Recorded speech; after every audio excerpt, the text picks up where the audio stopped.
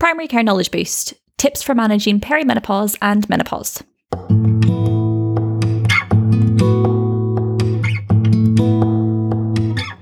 Hello and welcome back to Primary Care Knowledge Boost. We have had quite a lot of requests to cover menopause and HRT, and it has been on the cards for a wee while now, so we are super excited to be able to share this with you. Absolutely.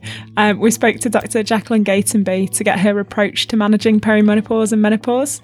In our chat, we go through the common symptoms associated with the menopause and lower estrogen, alternatives to HRT, who we should be offering HRT to, and the pros and cons of HRT. Yep, and we also talk about the contraindications and her approach to this, her process for deciding the types of HRT to give, when you might consider testosterone and contraception with HRT. Yeah, and we'll be back at the end to share our learning points, and we hope you find the chat as useful as we did. So yes, we kick off with an easy one. Would you like to introduce yourself for the listeners? Hi, my name is Jacqueline Gatenby and I'm a GP at Penygate Medical Centre in Hindley. And so today we're talking about HRT, so we thought it might be quite nice if you could set the scene, just kind of explain why it's important for us to talk about HRT today. Certainly. I mean, you are both aware that I've had a special interest in women's health throughout my general practice career. And if I'm honest, I suppose I've been increasingly interested in the menopause and HRT as I myself have approached my own menopause.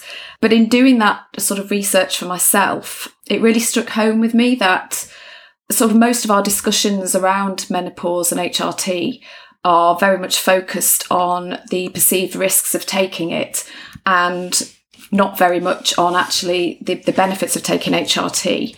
Yep. I mean, I'm in my early 50s and I was a relatively newly qualified GP back in the late 90s, early 2000s, when basically overnight HRT prescriptions worldwide were halved. And that was following the media reporting of the WHI study in the US, which was the Women's Health Initiative study. And as we know, they reported very inaccurately results coming out of that study and applied very flawed statistical analysis. But basically what that meant was that overnight a generation of women were denied access to HRT, really, not just for their symptoms at the time, but also, as we're increasingly aware, the long-term benefits of HRT. And we haven't really recovered from that, if I'm honest. You know, we know that 1 in 4 women do have menopausal symptoms quite severely, and yet only 12% of women actually take HRT. So that, you know, really, I am interested in trying to not particularly get more people taking it, but I think we do need to offer people the choice. Yeah, I love your orientations. It's clearly a passion, and it's lovely that you can speak to all of those angles of it as well. So if we start with definitions, would you mind defining menopause and perimenopause for us? So menopause, sort of medical definition, is basically 12 months after your periods have stopped, in the absence of anything artificially stopping them.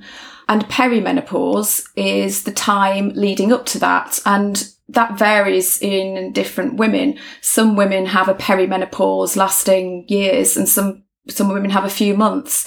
And it's characterised by usually changes in periods. So women are still having periods, but they're either closer together, further apart, lighter, shorter, that sort of thing. And can be accompanied by menopausal symptoms. And then postmenopause is basically all your time after the menopause. So that leads quite nicely into asking what the common symptoms might be of both menopause or perimenopause.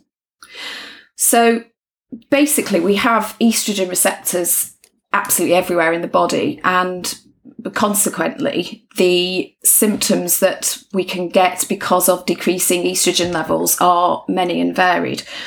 So obviously the commonest ones are period changes, as I've just mentioned, hot flushes, night sweats, and then sort of slightly more, perhaps infrequently, mood changes, hair and skin changes, fatigue, poor sleep, brain fog, memory problems, vaginal and urine symptoms, lack of libido, joint pains, muscle aches, increased headaches, increased migraines, dry eyes, dry mouth, anxiety. So loads and loads of symptoms. And I think it's really important that I'm as guilty as anyone. I can think of lots of women in my general practice career who haven't perhaps presented with your classic, hot flushes, night sweats, but with some of those other symptoms. And perhaps it's not really sent off a light bulb in my head to think about the menopause. So I think I would like to sort of get that across today, that I think, if you've got women coming in of a certain age who are presenting with those slightly more infrequent symptoms, then we need to be thinking about menopause. Yeah. So really casting the net quite wide. Yeah. And I think it might be useful at this point to mention that obviously average age for menopause in the UK is around 51, and anything above 45 is deemed a normal menopausal time. Mm-hmm. Under the age of 45, it's an early menopause, but below the age of 40, it's premature ovarian insufficiency. And actually, this really surprised me, but 1 in 100 women have primary ovarian insufficiency.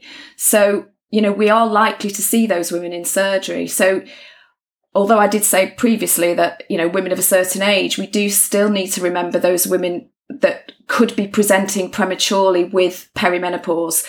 And that's vitally important, because we do know that those women are much more at an increased risk of osteoporosis and cardiovascular disease, and they should be really counselled well about the benefits of taking HRT. Yeah, that's really important. So which women do you think we should be offering HRT to? So when you get your kind of general practice clinic, what are the women that we should be triggering alarm bells or things where you would be having those conversations about HRT with them? I think my practice has changed over the last few years when I've been much more proactively talking about menopause with women. A lot of women don't actually come in and say, I want HRT. Yeah. And actually, we all know the health inequalities that have been very well documented in the UK for many years. But HRT is a prime example of that. The recent studies have shown that women in lower socioeconomic groups are a third less likely to take HRT. And that really, in some ways, those are the women who perhaps would benefit most from HRT in terms of preventative measures, in terms of cardiovascular health and that sort of thing. So I think we need to be a bit more proactive, and we need to be looking at, as we've already said, those vast number of symptoms. We should just be routinely asking about periods and whether, those have changed, and whether this possibly could be due to decrease in estrogen levels. Other women who we ought to be thinking about as well, there's it's not a new condition, but there's a new term called genitourinary syndrome of the menopause, GSM, which was the term was coined in 2014, and it was set to replace really those terms like vulvovaginal atrophy, atrophic vaginitis. Those terms were seen as to be quite limited, as they didn't really cover the whole of the symptoms due to estrogen levels decreasing, which occur in the genitourinary symptom. 70% of menopausal women have GU symptoms, but only 7% of women take treatment for that.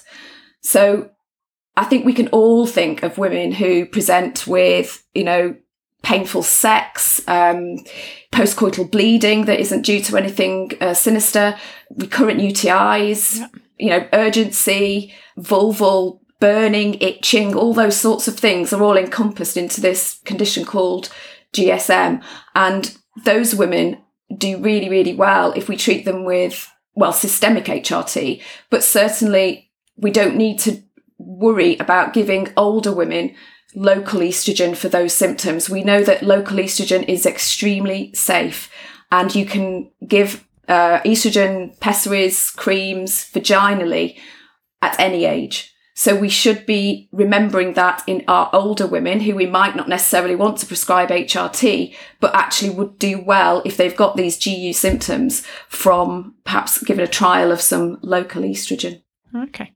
So if we set the scene, for example, if we're talking to a patient and we're diagnosing perimenopausal symptoms, they're suffering from night sweats, mood swings and vaginal dryness, how would you counsel them through their options? Yeah, nice guidance. I have developed, obviously, guidelines to deal with this about a few years ago. And obviously we need to take an individualised approach. It's really, really important not just to get the symptoms off the patient. We need to know what the impact of those symptoms are having. Women really struggle at work, in relationships. They don't really understand what's happening to them. There should be, a time in their life where, the kids are older and things should be getting easier from that point of view. But they're feeling really tired. They're not sleeping well because they're waking up with night sweats. And they just generally feel very irritable and flat. So we need to know what the impact is having on them. And that is going to obviously influence what you might talk to them about. Some women who it's not really bothering them very much, don't really want to consider HRT. You can talk to them about lifestyle. There is evidence that, eating more healthily, more exercise, sort of things like yoga, Pilates can be very, very helpful for some symptoms of menopause. And also there are other talking therapies, CBT. There is a bit of evidence that can also help with some menopausal symptoms, strangely enough, even with hot flushes. So there are other things that women can do if they want to try. However, I would say to most women that the best treatment for the majority of those symptoms is HRT. It generally helps a lot of those symptoms better than other things. So then obviously you need to, I know most people when we talk about HRT are, in fact, most patients, I would usually ask a patient, do they have any concerns about taking HRT? And obviously, invariably, most of them do mention the breast cancer risk because that's the thing that's made the headlines. It is very tricky when, women are, and health professionals too, are very influenced by headlines in newspapers. So I try and give them a balanced view of the pros and cons of taking HRT. When they say to me, I'm really scared about getting breast cancer, I do say to them, well, I understand that, but most women do die of other things. Most women in this country die of dementia and cardiovascular disease. And in fact, most women with a diagnosis of breast cancer die from something else. They don't die of their breast cancer because we have such improved mortality rates with breast cancer these days. So from that perspective, I tell them that HRT can protect them from cardiovascular disease, osteoporosis, diabetes, possibly dementia and mental health problems. But also, to acknowledge that there have been studies which have shown an association between HRT and breast cancer, which appears to depend on the type of HRT that you take. But the consensus is that risk is still low. It's comparable to other risk factors such as obesity and alcohol intake and smoking. And I do try to tell them that there has never been any study that has shown that there's an increase in mortality with taking HRT, which I think is important because I think automatically people think breast cancer means death. Mm-hmm. And that isn't the case. There's never been a study that's shown there's been an increased mortality taking HRT. And actually, the converse is true. There has been some evidence that HRT can decrease risk of all-cause mortality. Mm.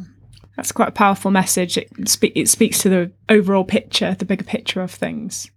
I think it's very difficult. It's very difficult for women, and I think it's very difficult for health professionals to get the right message across. We've always known about this breast cancer risk. That's been around for many, many, many years. Mm-hmm. And I know people find it very useful to give women a sort of a chart with extra cases of breast cancer per 100 or per 1,000 women.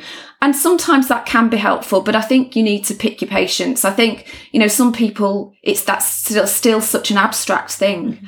And, what they need to know is the risk is still low, albeit there is a risk. It's still low. And for the vast majority of women, the benefits of taking HRT outweigh the risks.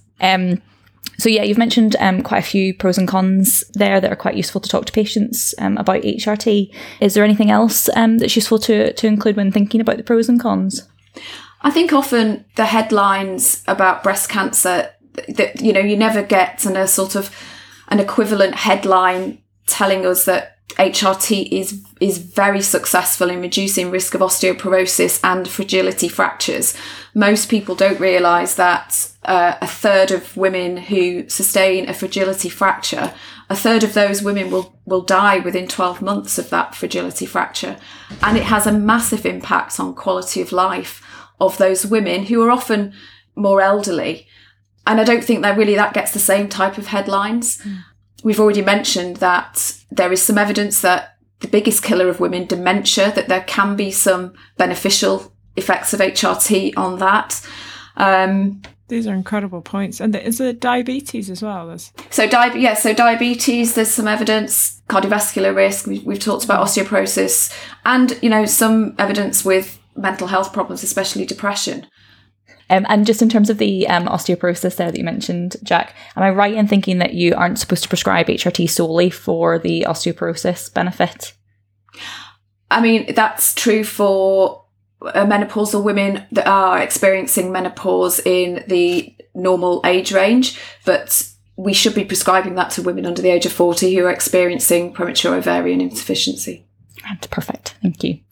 And then it's probably worth talking about the contraindications, so the women that we really shouldn't be prescribing HRT in. Would you mind kind of going through what those would be? So HRT, we need to be taking an individualised approach to HRT prescribing. Obviously, all women have their different baseline risks for various conditions. Obviously, you wouldn't be giving HRT to somebody actively being treated for breast cancer or that sort of thing. What I want to make clear, though, is I don't think it's helpful if a woman with previous breast cancer comes to see you and wants some HRT because she's having really terrible symptoms. I don't think it's helpful for us to say, no, absolutely not, you can't have that. And that isn't, because it isn't true. Often taking medications is weighing up risk and benefit. Mm-hmm. We do that all the time with lots of other medications. HRT should be no different to that. So, of course, you would want more advice about that, and you would probably want to consult a specialist to talk to the woman about what her choices would be in terms of dealing with her menopausal symptoms. It will all depend on the type of cancer she's had. But those, obviously, that's a group of women who you might not want to obviously prescribe yourself without seeking further advice. The majority of evidence shows that HRT is very safe, especially in women under the age of 60 and women within 10 years of their menopause. However, the WHI study, which I talked about previously, that study has continued over the last 20 years. And there was some evidence from that study that even if you did initiate HRT in a woman over the age of 60, that does not seem to increase mortality from breast cancer or cardiovascular disease. So again, it's not an absolute no. It really is about looking at the individual and sharing with her and her sharing with you, what the pros and cons for her in her particular circumstances are. Yeah. I think nice guidance as well that, that things like the cardiovascular risk, hypertension is not a contraindication to HRT. Mm. And also we know now that if we can be sensible about the type of HRT that we give, that there is no risk of VTE with transdermal estrogen.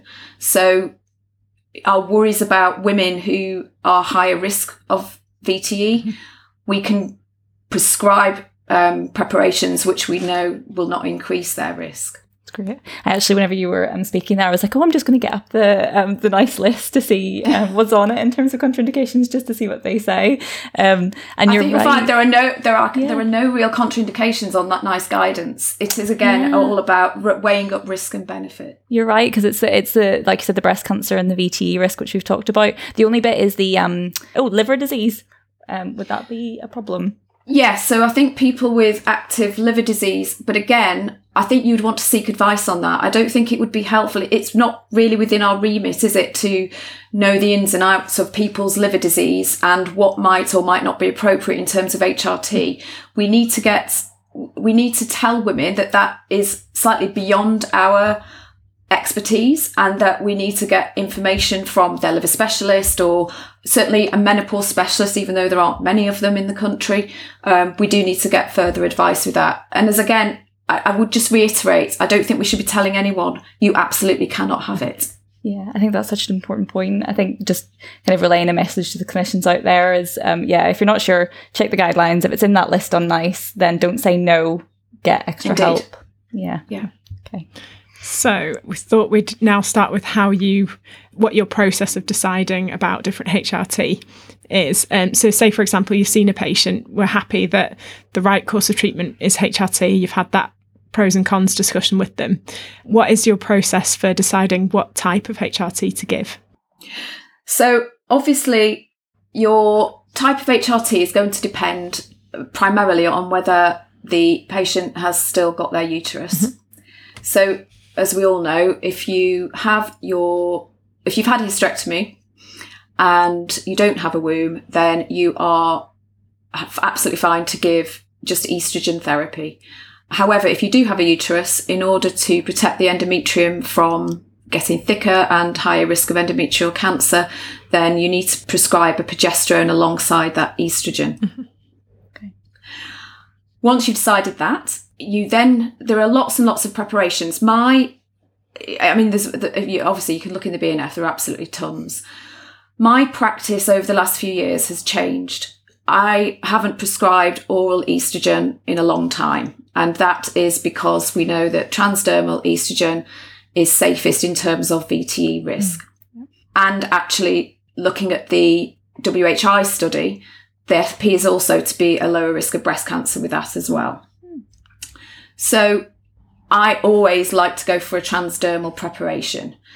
Now, in recent years, probably in the last couple of years, I have also started to switch my prescribing to a body identical type of progesterone. So the older types of progesterones are synthetic progesterones.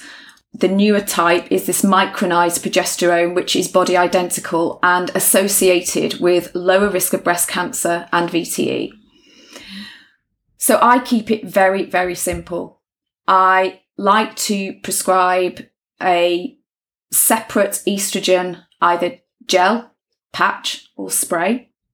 Spray. And there's a new spray. And if they need progesterone, then I will prescribe the micronized progesterone. There isn't a massive difference in cost, and I think we all like to prescribe as safely as we can. So I feel perfectly happy and justified in using that treatment route. You're obviously going to get patients who want to have combined patches. So the older type of patches with the estradiol, which is a body identical estrogen, but the synthetic progesterone with that. And of course, it's patient choice at the end of the day. All the risks are fairly low. So some women don't like the bother of having to have an estrogen and then taking a progesterone at a different time, and want it all in one patch.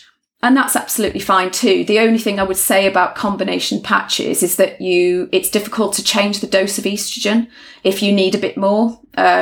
So that's why sometimes it's useful to keep them separate, because then you can alter the dose of estrogen and, as and when you need to, really. Yeah. And the micronized progesterone, is that a tablet? So that's a tablet, and it's called Utrogestan in the UK. Obviously, there are two types of estrogen and progesterone regimes. When a woman is perimenopausal and still having periods, it's preferable to give her what we call cyclical or sequential HRT. So that means taking estrogen for half a month and then progesterone daily for the second half of a month. And that's because they're still having periods. If you gave them continuous progesterone, which you can give to women who are more established into the menopause, they can have problems with bleeding. So in a perimenopause, I would usually start people on a cyclical HRT, estrogen every day for a month, and progesterone added in the second half of that month. I'd probably do that for 6 to 12 months. And then if they were sick of having, and that causes obviously a monthly bleed. So if they were sick of that, and fair enough, women don't particularly like to have periods, then you might then consider moving them on to a continuous. So you would give progesterone every single day, and that would make them period free. So it's estrogen daily, yeah, and then progesterone to every alternating 2 weeks. Yeah. So I would say how I do it is in a 4-week period, you take estrogen every day. In the final 2 weeks of that 4-week period, you add in progesterone. Yeah, with the estrogen. So yeah, it's a cyclical progesterone taking, really. Perfect. And just a question about the dosing. Yeah. Kind of how do you decide which dose to start on, when to change doses? Yeah, I mean, I think it depends who the patient is. You may find that, women who are younger require higher doses to control their symptoms because their estrogen levels are generally higher. And so they're having a much bigger effect, having those decreased levels. And in older women, they might need a bit less. So I would go in at the lower end and then obviously review I'd probably see them again in 3 months just to see how they were getting on. And I would alter the dose accordingly. Just to go back to the progesterone. So the Eutrogestan is, if you want to talk about the doses, if we're doing it cyclically, we would do 200 milligrams every night in that 2-week period. If they're taking it as a continuous preparation, it would be 100 milligrams at night. Grand. Now that Eutrogestan comes in capsules, and some women are quite sensitive to progesterone, and when they take it orally, they can have some side effects. So it is off license, but you can give the progesterones vaginally, and sometimes that really helps women who don't like the side effects of the progesterone, but it's at half the dose. So again, cyclically, you would give 100 milligrams every day rather than the 200. And if you were doing it for a continuous preparation, you would give one every other day because there's no half dose, there's no 50 milligrams, sadly. Yeah. Oh, that's really useful. Yeah. When would you consider doing that? What kind of side effects would people report that would make you think, let's change this? So the progesterone it does have a slightly sedative effect, which is why I tell people to take it at night. Some people actually quite like that sort of side effects, because especially if they've not been sleeping very well.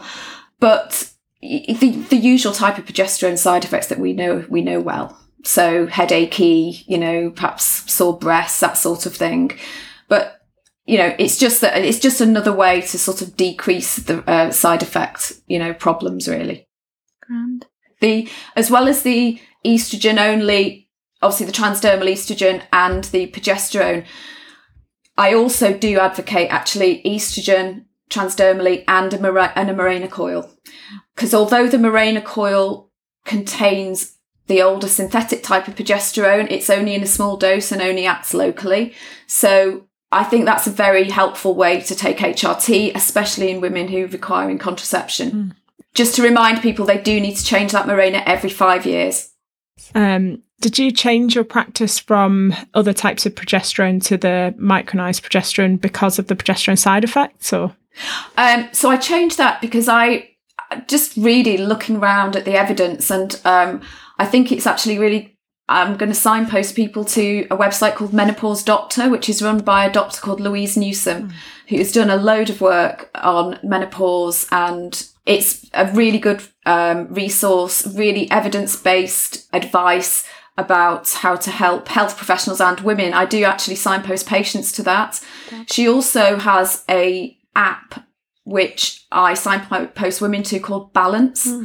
And that is very useful because it helps patients track their menopausal symptoms, and there's a load of other information about that on the app, which I personally found useful, and I know patients have found very useful too. Louise Newsome, on her website, there's a resource called Easy HRT Prescribing, and it's very, very straightforward. It's evidence-based, and it also shows costs of different preparations of estrogen and progesterone, and there really is very little difference in between them. So it just will help people. There's also conversions of different doses of estrogen, which is also helpful if you're swapping somebody from a oral estrogen to a transdermal. Yeah, very useful. I think I'd just like to say as well that, you know, we don't have to make a decision about HRT on that first consultation. You don't need to, you know, rush everything in. And it's a lot for a woman to take in. We need to empower them. And the way we do that is by signposting them to getting information. And if that means a couple of consultations to actually get them established on the right treatment or not, then I think it's worth doing over a few consultations rather than just trying to cram everything in. Yeah. I'm sure I thought of something else. Oh yes, before we move on to the just the last section, I wondered if it's worth touching on bleeding and the continuous method. So bleeding when taking HRT is actually quite common, and very common in the first few months of taking it. Obviously, again, individualised care, but if a woman has changed or altered dose of HRT and she experiences some bleeding, I think she can be reassured that that's totally down to the bleeding that has occurred because of the change in taking in the hormones.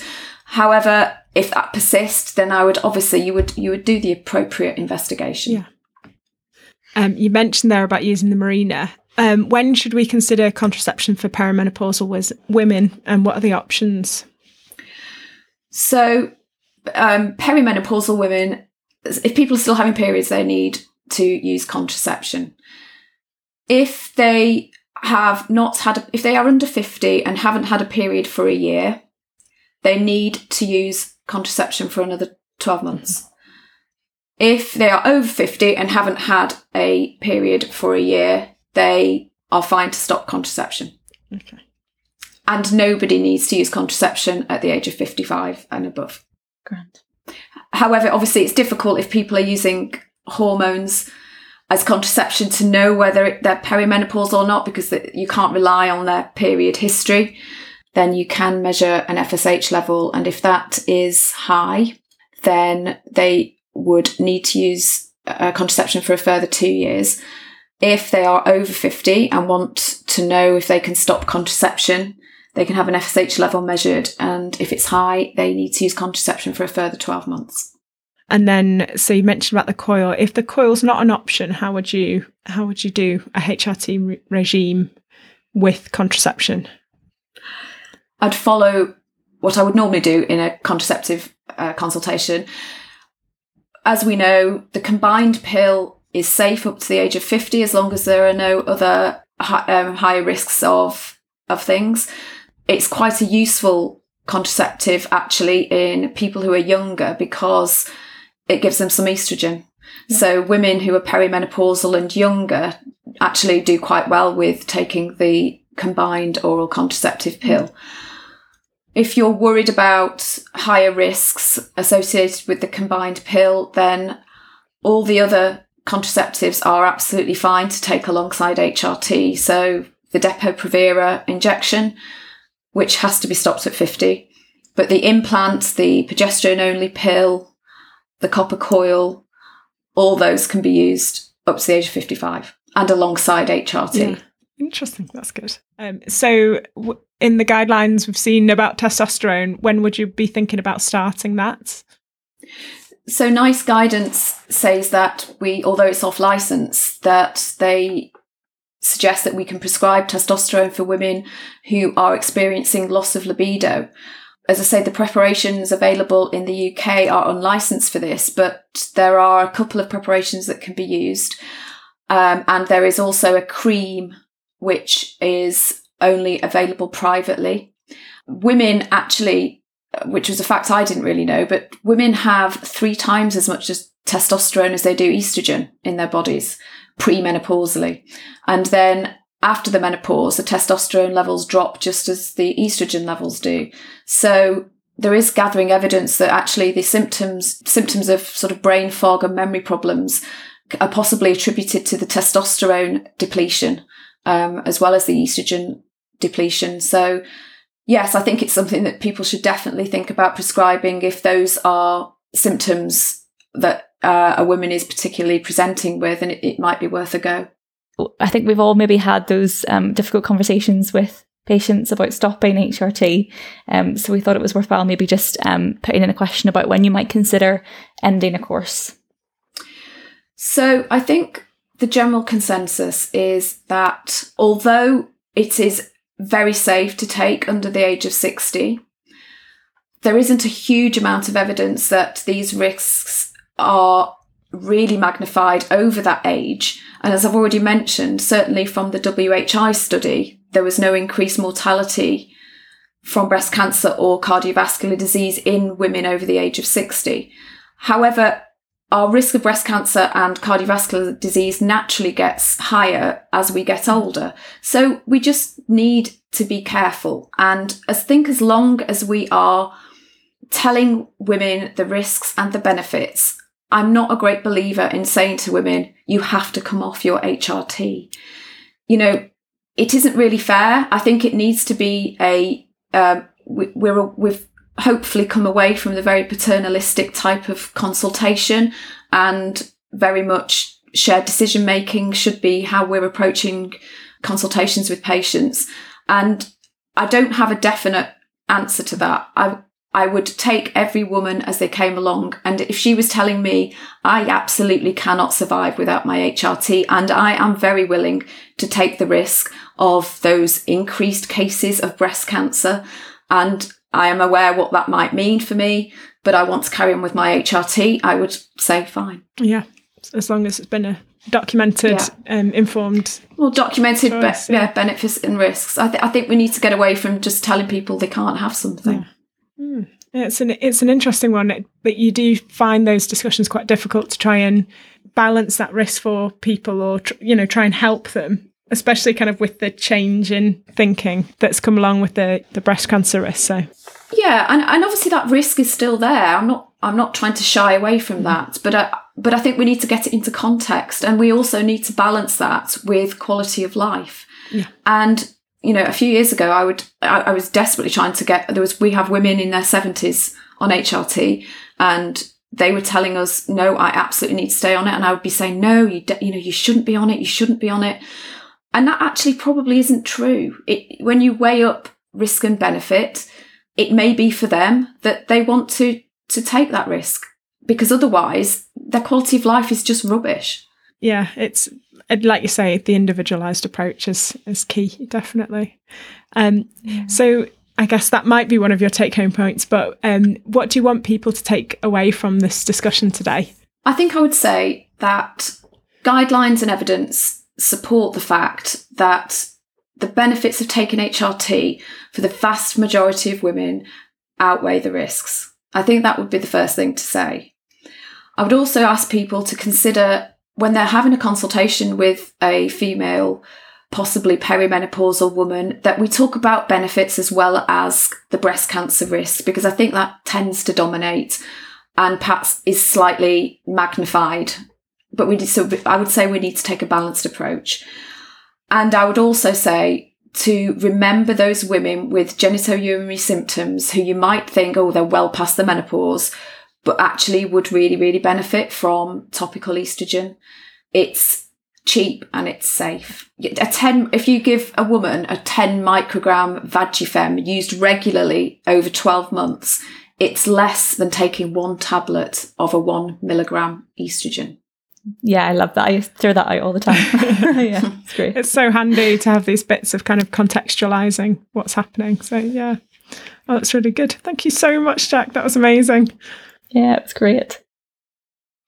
So that was a an amazing chat, wasn't it, Lisa? Oh, yes. But love the topic of HRT and menopause. Yeah, it was so good. I think it's been a long time coming, us doing one on this, and I'm quite happy with how it's turned out. Yeah, I think that just the quality of the level of information, the fact that you can kind of see the bigger picture with it is amazing, isn't it? Yeah, it is. I know we couldn't cover everything. There were so many questions that we wanted to ask, but hopefully this is a good kind of little bits of tidbits that are helpful for people when approaching it. What are your learning points?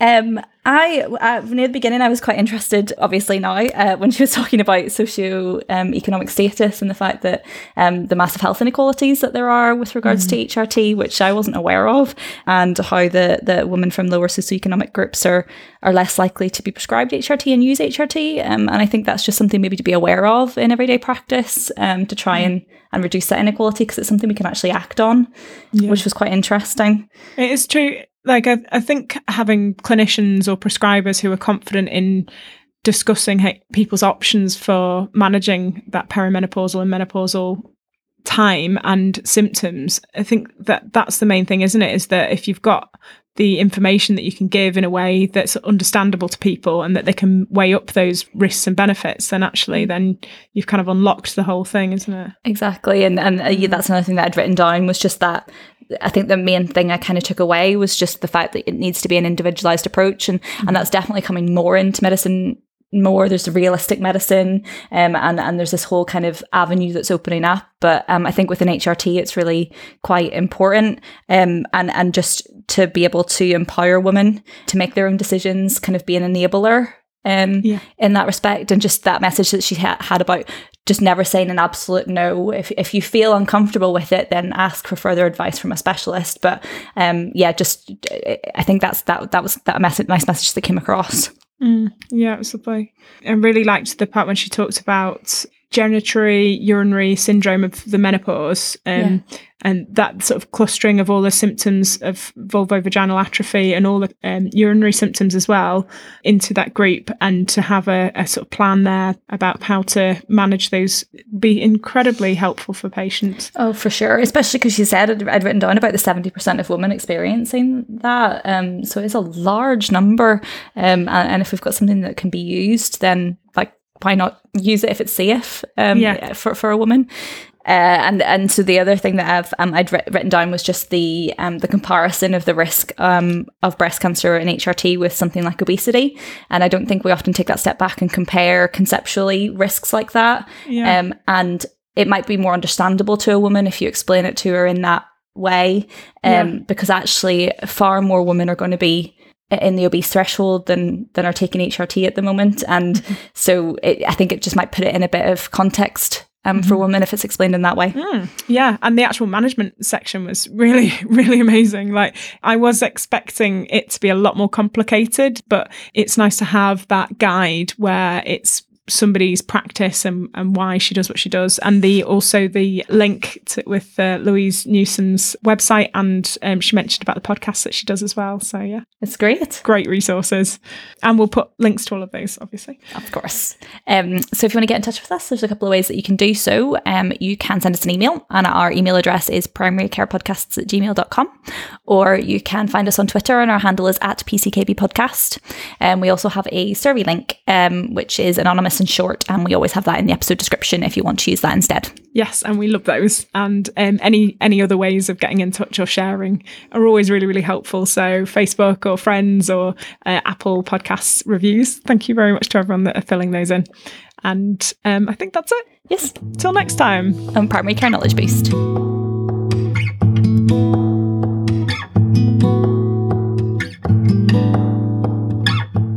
Hey guys, just a friendly reminder that these podcasts are for healthcare professional education and shouldn't be used for medical advice by the general public. This was recorded in Greater Manchester in 2021. Guidelines can vary by location as well as over time, so always check for up-to-date local and national guidelines before making treatment decisions. The content is based on our interviewee's opinion and interpretation of current best practice. It's your responsibility to use your clinical judgment before applying or relying on information solely from this podcast. Check out the episode description for full details and any links that we've mentioned in the episode.